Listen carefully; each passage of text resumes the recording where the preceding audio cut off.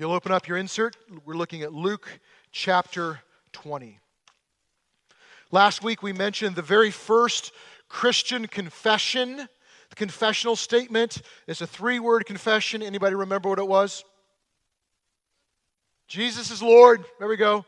Jesus is Lord. That was the first century confessional statement, which basically means Jesus is master. He's in charge. Jesus is authority. Now that had special import in that culture because they were required to say in the first century Roman Empire that Caesar was Lord. Caesar was king. And saying somebody's Lord is an ultimate claim. Can't have two ultimate authorities, right? So to say Jesus is Lord implied Caesar is not. So in the first century, saying Jesus is Lord was actually a revolutionary statement.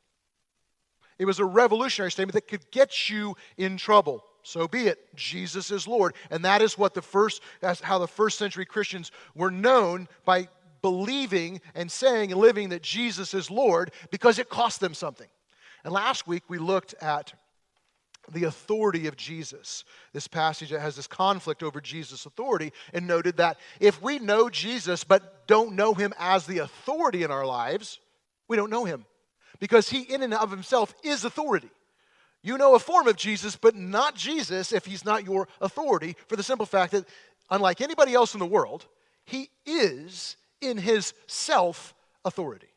So, we saw that conflict and the leader's reaction to that, and now we're seeing more of that same story, that same theme today.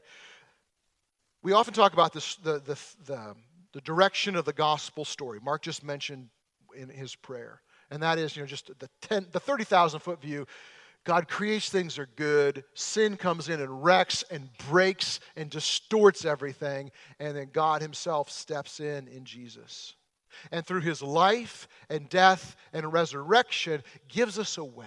Gives us a way in some way to recapture what we've lost and to anticipate where things are headed as God renews all things and eventually renews them back to their former glory and beyond, so we can pre-enact or enact beforehand where we're going. And this only happens, of course, through union with Jesus through faith and entrusting ourselves to benefit from that life, death, and resurrection.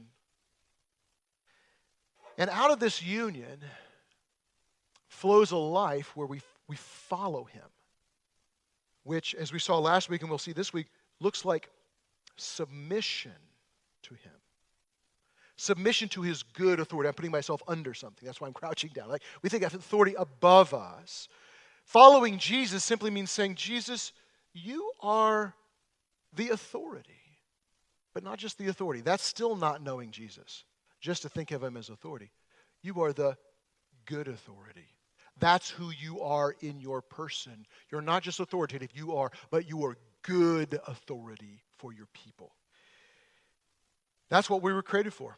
We were created to be under the authority of Jesus. We are recreated for that. That's where we're headed, but it's almost impossible to see in a world bent and distorted with sin. But as we saw last week, that's why Jesus can say, take my yoke upon you, and you will find rest for your souls. For my yoke is easy and my burden is light. Why is his yoke easy? Because we're made for it. We're created for that. Though we can wear a lot of other yokes, we can push against, we're actually made for it. I think that it's possible to live for some time drinking only Sprite. I'm not sure about that. Our drummer, Joe Erler, is making a test out of Diet Coke at this time and for many years. So Joe's still alive. I think you can live on Sprite because there's water in it. Okay? As tasty as it might be, and as surprising as this might be, we're actually not made for Sprite. We're made for water. Right? So Sprite is an uneasy yoke to our soul. If we're going to live on it, we're just not made for it. We're built for water. We're built for water. So that means there's a lot of things in our life that we can engage in that we're just not made for because it doesn't fit our original design frame, our original design intention. So we are not actually built for gossip. Now we can do, like you could try to live on Sprite or Diet Coke, but you're actually not built for it. We're not built for gossip, though we can engage in it.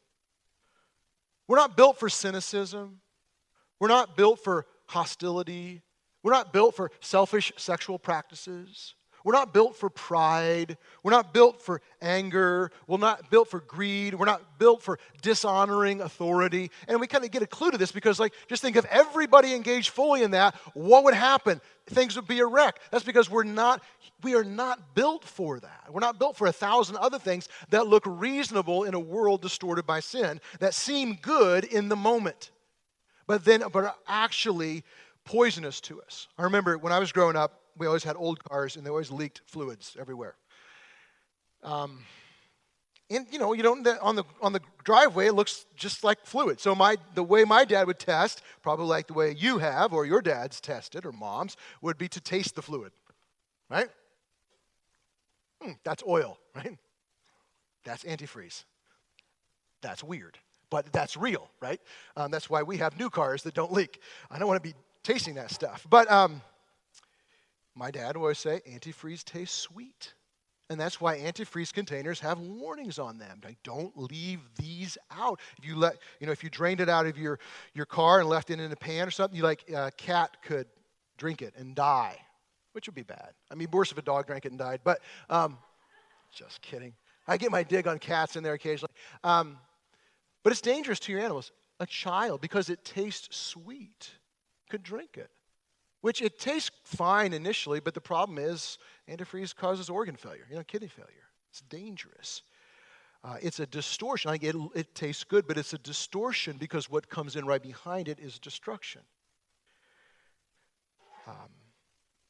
We live in a world distorted by sin that makes a lot of things that we're not built for look reasonable and taste good initially and then brings with it destruction.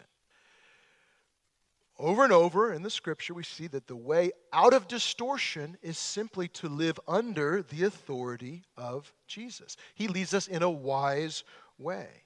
Submission to Jesus. Right? But let me be quick to add, this is submission to a Jesus who wants to do good to us. Do you know that? Do you believe that? Jesus wants to do good to you. He wants to do the best good to you based on his omniscience and all-knowing understanding of everything in the world history, all the plans he has, and his love for you. But his intention is to do good to you. In fact, he cannot not do good to you. His intention is to do us good. It's the best goodness. And he exercises his authority to do that.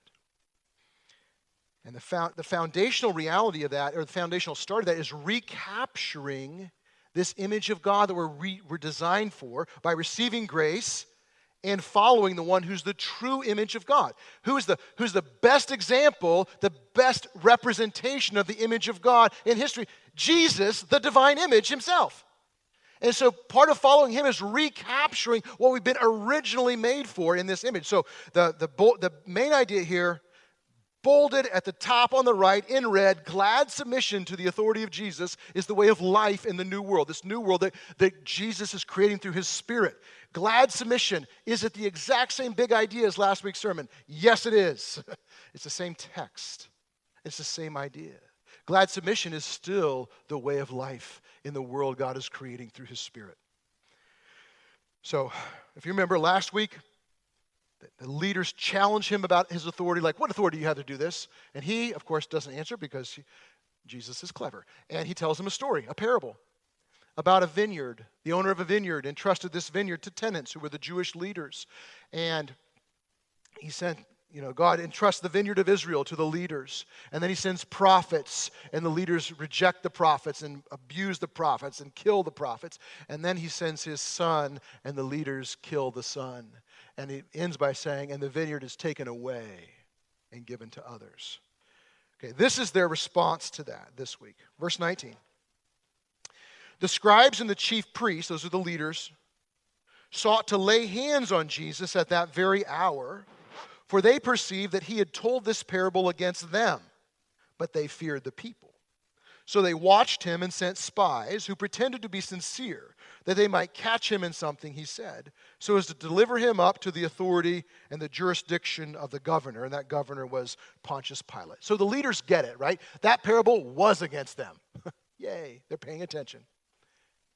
But it was also for them. It was for them. Like all of Jesus' words, he speaks against people for them. It was for them. They could have repented and turned and embraced him.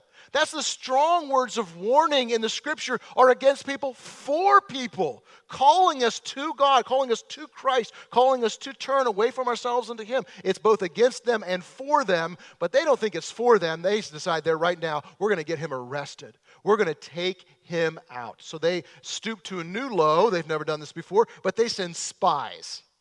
So probably what happened is they heard this, they were very offended, talked to themselves, pulled away, and then sent some other people who hadn't been there to, in the temple, Jesus is teaching in these different places, and he's preaching sermons, and he has these followers. They come in and they act like they're his followers. Oh, Jesus, we want to hear what you have to say. But really, they're trying to catch him and find something that he says that either use or twist to make it look like he's an insurrectionist or a revolutionary against the Roman government, so they'll get him arrested. So they pretend to be sincere, but they're not sincere. They're just there to gather evidence.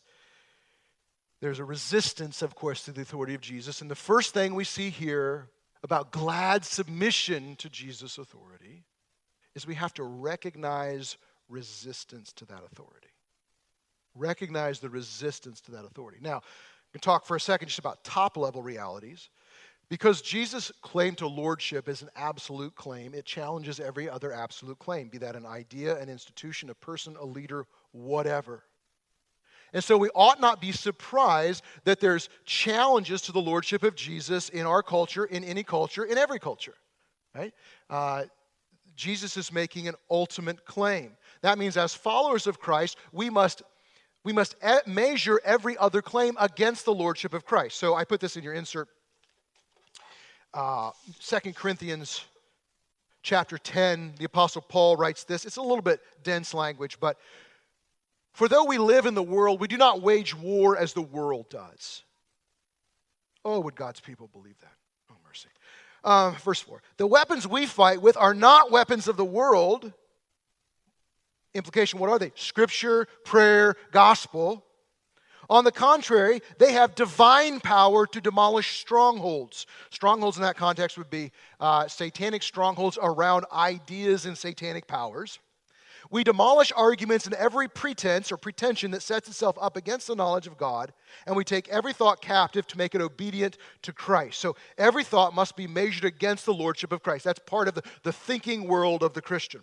Okay, that's the top level. But I want to get a little more granular and talk about us. We often say, and as Mark prayed in his prayer, that the kingdom of God is already, but it's not yet. It's begun, but it's not yet fully here. So that means we live in a world that's intermixed with sin and grace. The not yet is not just out there. It's in here, too. That means the sin and evil that's out there is also in here. Right? The sin and evil that's out there is also in here and in there. I'm pointing specifically to people, right? It's in us.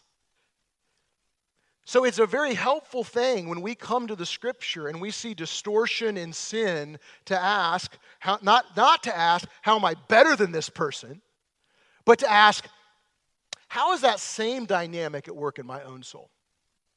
How is that same dynamic at work in my own soul? So when we come and we see these religious leaders chafing against the authority of Jesus, an appropriate application question is, Roger, how do you resist the temptation of Jesus? How are you tempted to resist the temptation of How are you tempted to resist the authority of Jesus? Is what I intended to say. No idea what I actually did say. Do you know how you're wired, how sin has broken you, how you're inclined to resist the temptation of Jesus? Do I know this about myself? Right? Maybe I just don't like being challenged, and I bristle at that. We have a word for that. Pride. Maybe if God gives me the good gift of a friend or a spouse or a child who points out my sin, I get hostile about that. That is simply a way of resisting the authority of Jesus. Maybe I resent Jesus' authority over my money as expressed by lack of generosity, or over my time as expressed by an unwillingness to spend time with people. Maybe we resent the uncertainty that might come into our lives if we self-consciously submit to the authority of Jesus. That's where these leaders were. I mean, they were in a particular spot in the hierarchy there. Had they come under Jesus' authority, who knows what would happen? Jesus could throw their life into chaos and uncertainty. And they don't want that. So they resist the authority of Jesus. I put it Romans 7 in your insert. We occasionally visit this passage. It's very almost opaque language, but I would encourage you, friends, to be on a first-name basis with this passage of Scripture. This is the Apostle Paul. Okay? Not a 7-year-old, but the Apostle Paul. He kind of sounds like a 7-year-old. No offense to any 7-year-olds here. I'm just saying that it sounds almost childish what he's saying, but there's a clear insight here. I do not understand my own actions. For I do not do what I want, but I do the very thing I hate. Now if I do what I do not want, I agree with the law that it is good. So it is now no longer I who do it, but sin that dwells in me.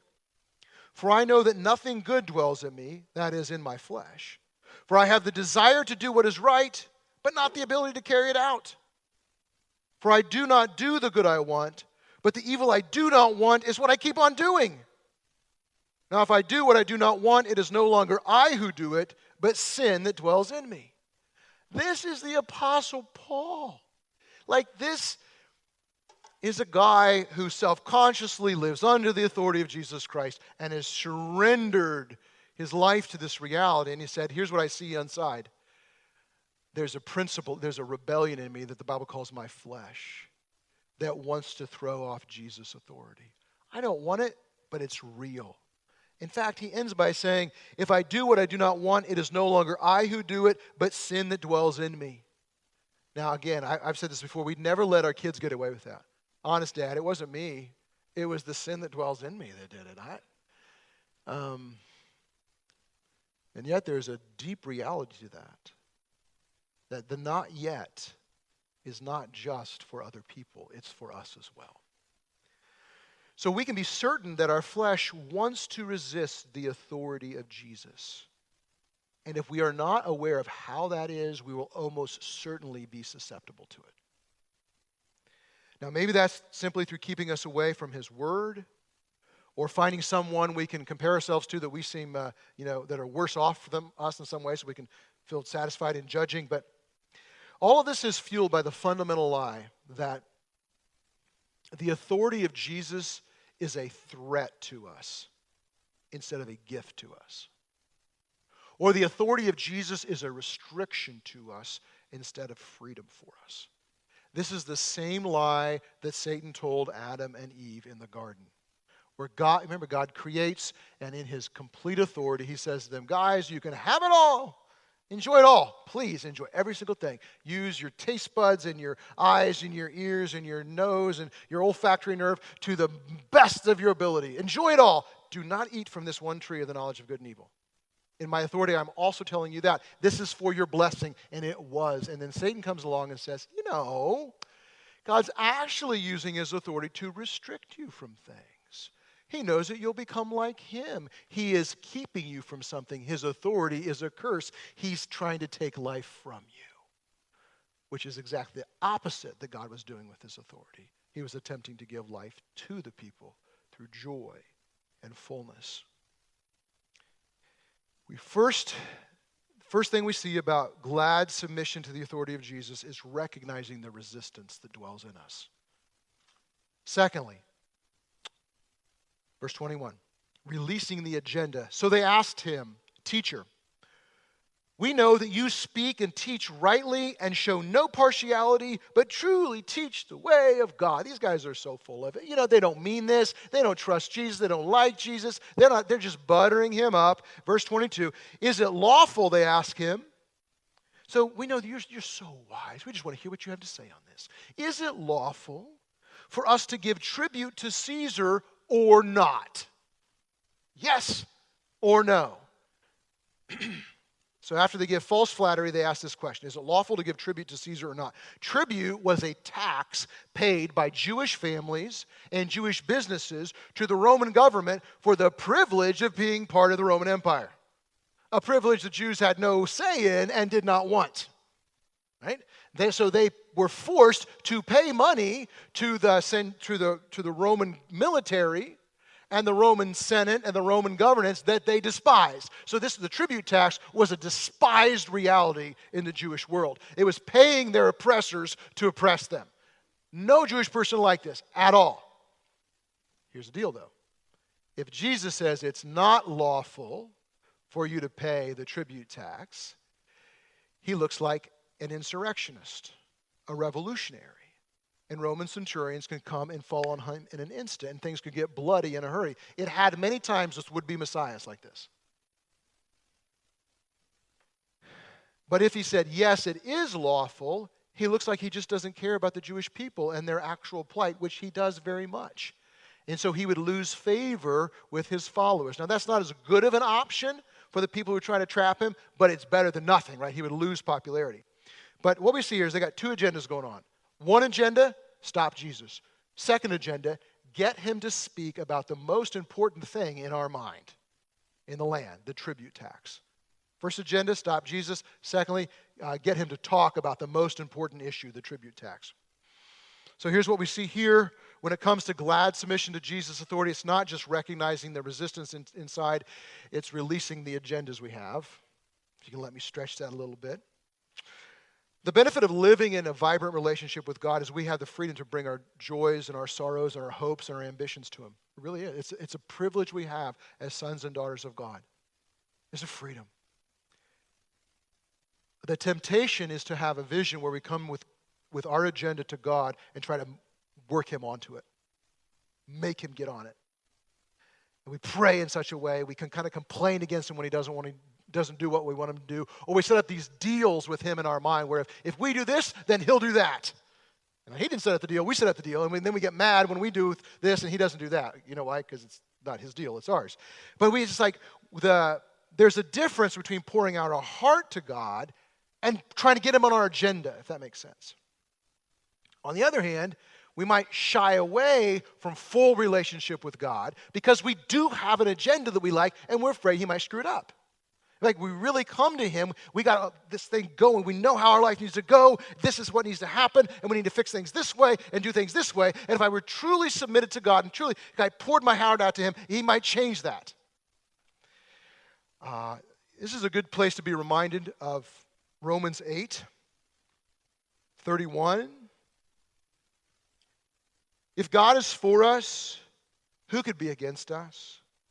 He who did not spare his own son but gave him up for us all, how will he not also with him graciously give us all things? The reason we don't have to have an agenda when we come to the Lord is because he's got a really, really good agenda already.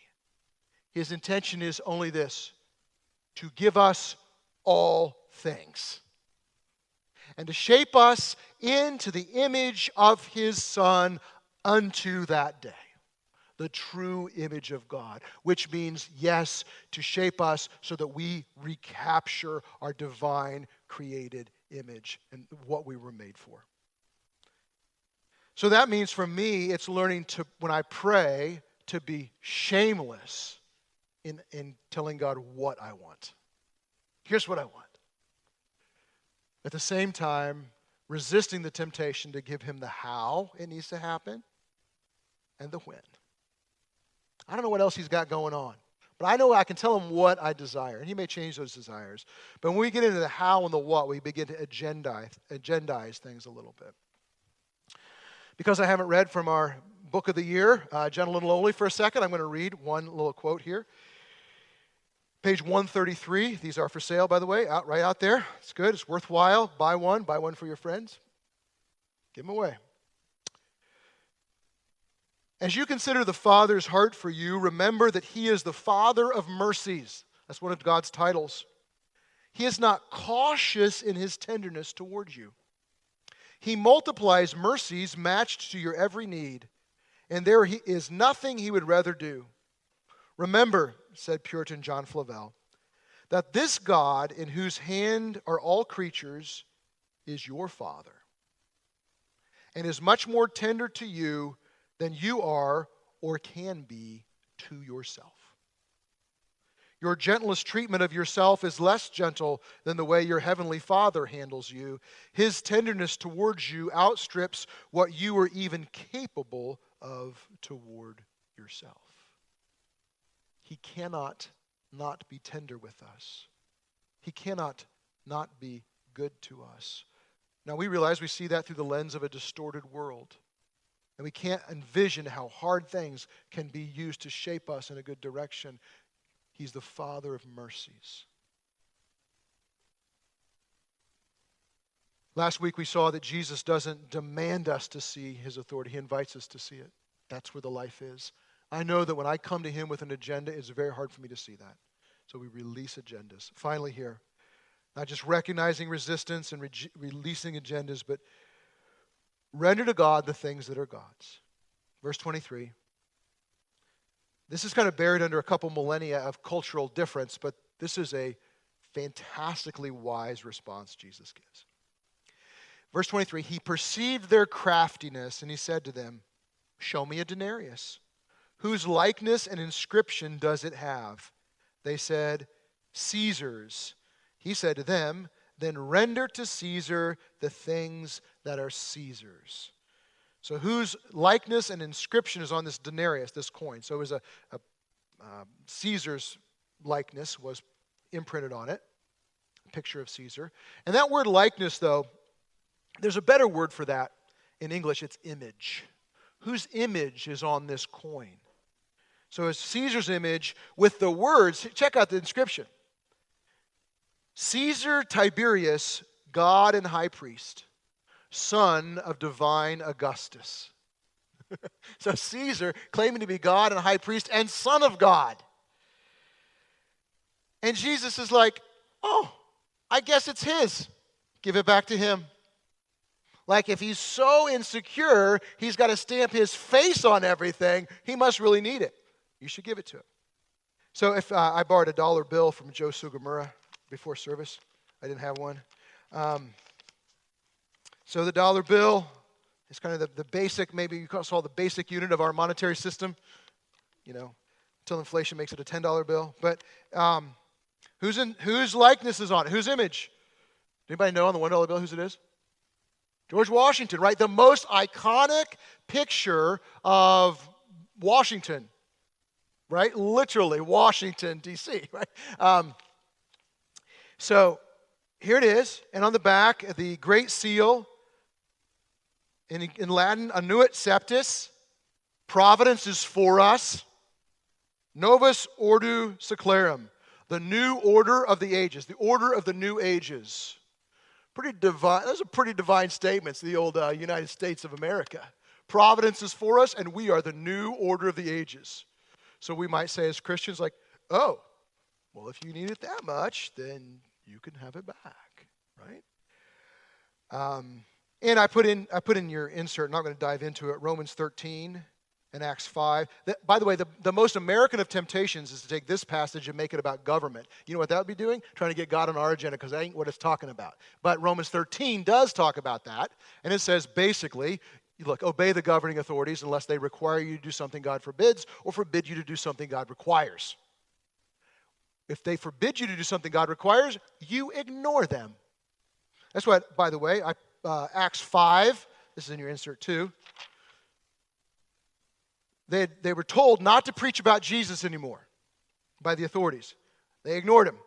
Acts 5. When they brought them, they set them before the council, and the high priest questioned Peter, saying, "We strictly charge you not to teach anymore in his name, yet you have filled Jerusalem with all your teaching, and you intend to bring this man's blood upon us." But Peter and the apostles answered, "Well, we must obey God rather than men.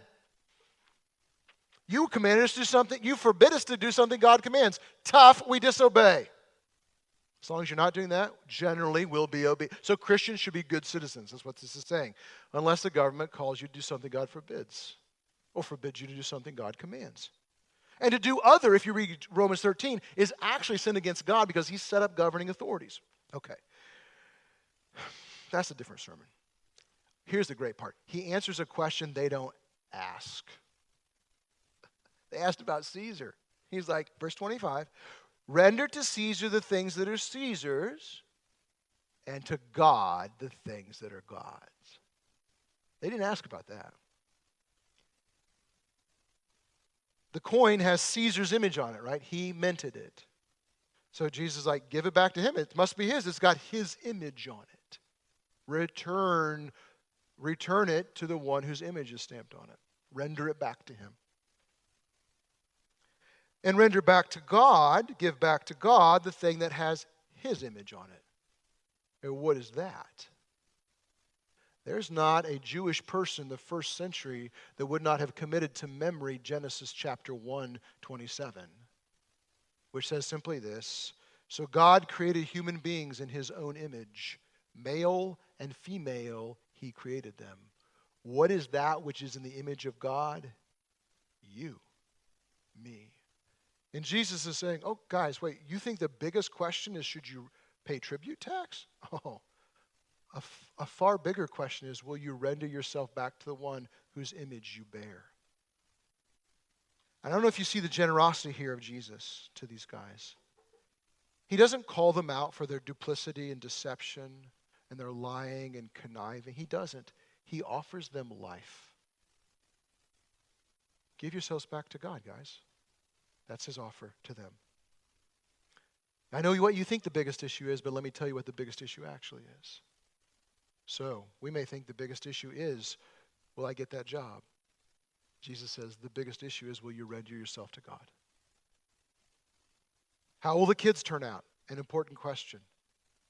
The other question is, bigger question is, will I render myself back to God? What's my health future? Important question. Will the marriage smooth out?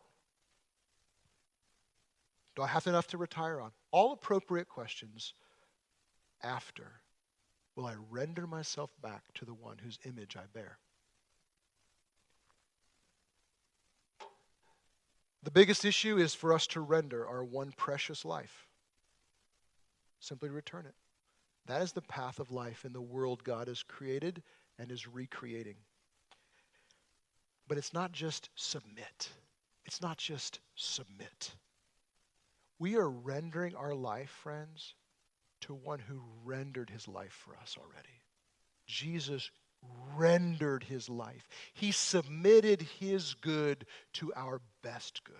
He rendered his life freely. He gave it up. He gave it forth so that we can render ours with joy back to him. This is part of the reason we go to the communion table every single week. It is a standing reminder and declaration and multi-sensory enjoyment of the reality that Jesus has rendered his life for us, and he gives us grace now that through the Holy Spirit that we would render our life back to him over and over and over again. So I don't know what you got going on in your life right now. I don't know what it is. Lots of big questions, lots of things going on for some. I do know the first question that makes everything else clear and less distorted. Will I render my life in this situation to the one whose image I bear? If you feel weakened to do that, that's okay. There is strength from outside of you that flows into you by the Holy Spirit. That's why we're coming to the communion table. If you're in Christ Jesus by faith, we invite you to come to the table with us. We've changed this in the last couple of weeks. We will pass the elements out to you. And we invite you to hold them, and we'll all take them together at the very end. But if you're in Christ, this table is open for you. Let me pray, and I'll invite those serving to meet me at the table over there. I didn't choose servers beforehand, so if you're a deacon, an elder, or Somebody willing to serve? Just make sure by the end of the prayer, we got 5 people over there, and I'll join you. Lord Jesus, you have rendered yourself for our good. When we see it clearly, we never have to doubt your agenda for our life. You've given yourself for us. You've treasured your people. You do treasure your people. Let us entrust ourselves to you. In Christ's name.